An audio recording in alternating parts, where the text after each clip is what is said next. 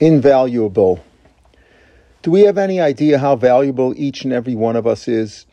China and India, with each well over 1 billion citizens, may treat their people as numbers, as subjects with little rights and with little value for human life. We Jews have a different sense of human value. Each one of us is precious and worth investing in whatever it takes to keep us alive. Hence our attitude towards the pandemic. Business, education, production, social life, and travel all take a back seat to the goal of aiding and saving each of us. Where does our value stem from? This week we learned in Daf Yomi that someone in mourning for a lost first-degree relative is not to greet anyone during the 7 days of Shiva. The Gemara then asks, what about Rabbi Akiva, who, after losing 2 young sons and eulogizing them in front of multitudes, blessed all those that came to comfort him, wishing them a safe trip home? It is then explained that Rabbi Akiva was allowed to greet the comforters because since there were many of them, the honor of the multitude takes precedence over his personal obligation to refrain from greetings. Before sending them off with good wishes, Rabbi Akiva told the group that he has been comforted by their presence.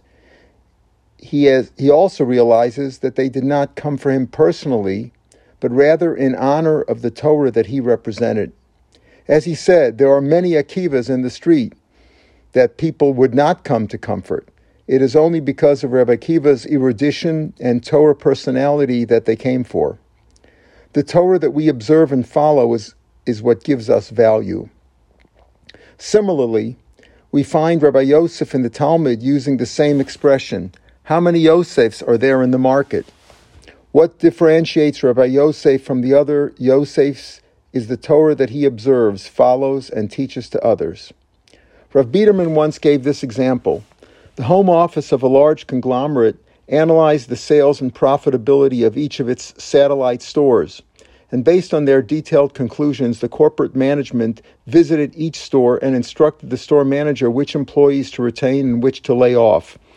When one store manager was told to get rid of a certain low-level worker, he replied that this worker talks to all the customers and keeps them happy. If you get rid of this guy, said the manager, you might as well close the entire store. You may not see it in the profit and loss statement, but he is invaluable to the success of this branch. We too need to make ourselves invaluable to our country, our people, and God.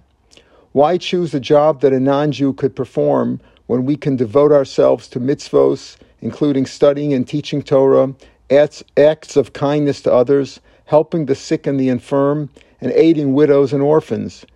If we demonstrate to heaven how invaluable we are, surely we will be granted long life and the ability to continue doing God's mission in this world.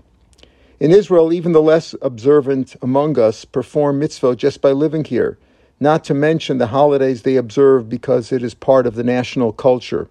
The great majority of Israeli Jews have a Pesach Seder, and millions fast on Yom Kippur. Hundreds of thousands devote themselves to Torah and Chesed. No, it is not simply because our name is Akiva or Yosef. We are invaluable to God because we observe His Torah and laws and live our lives as He wishes us to. Shabbat Shalom.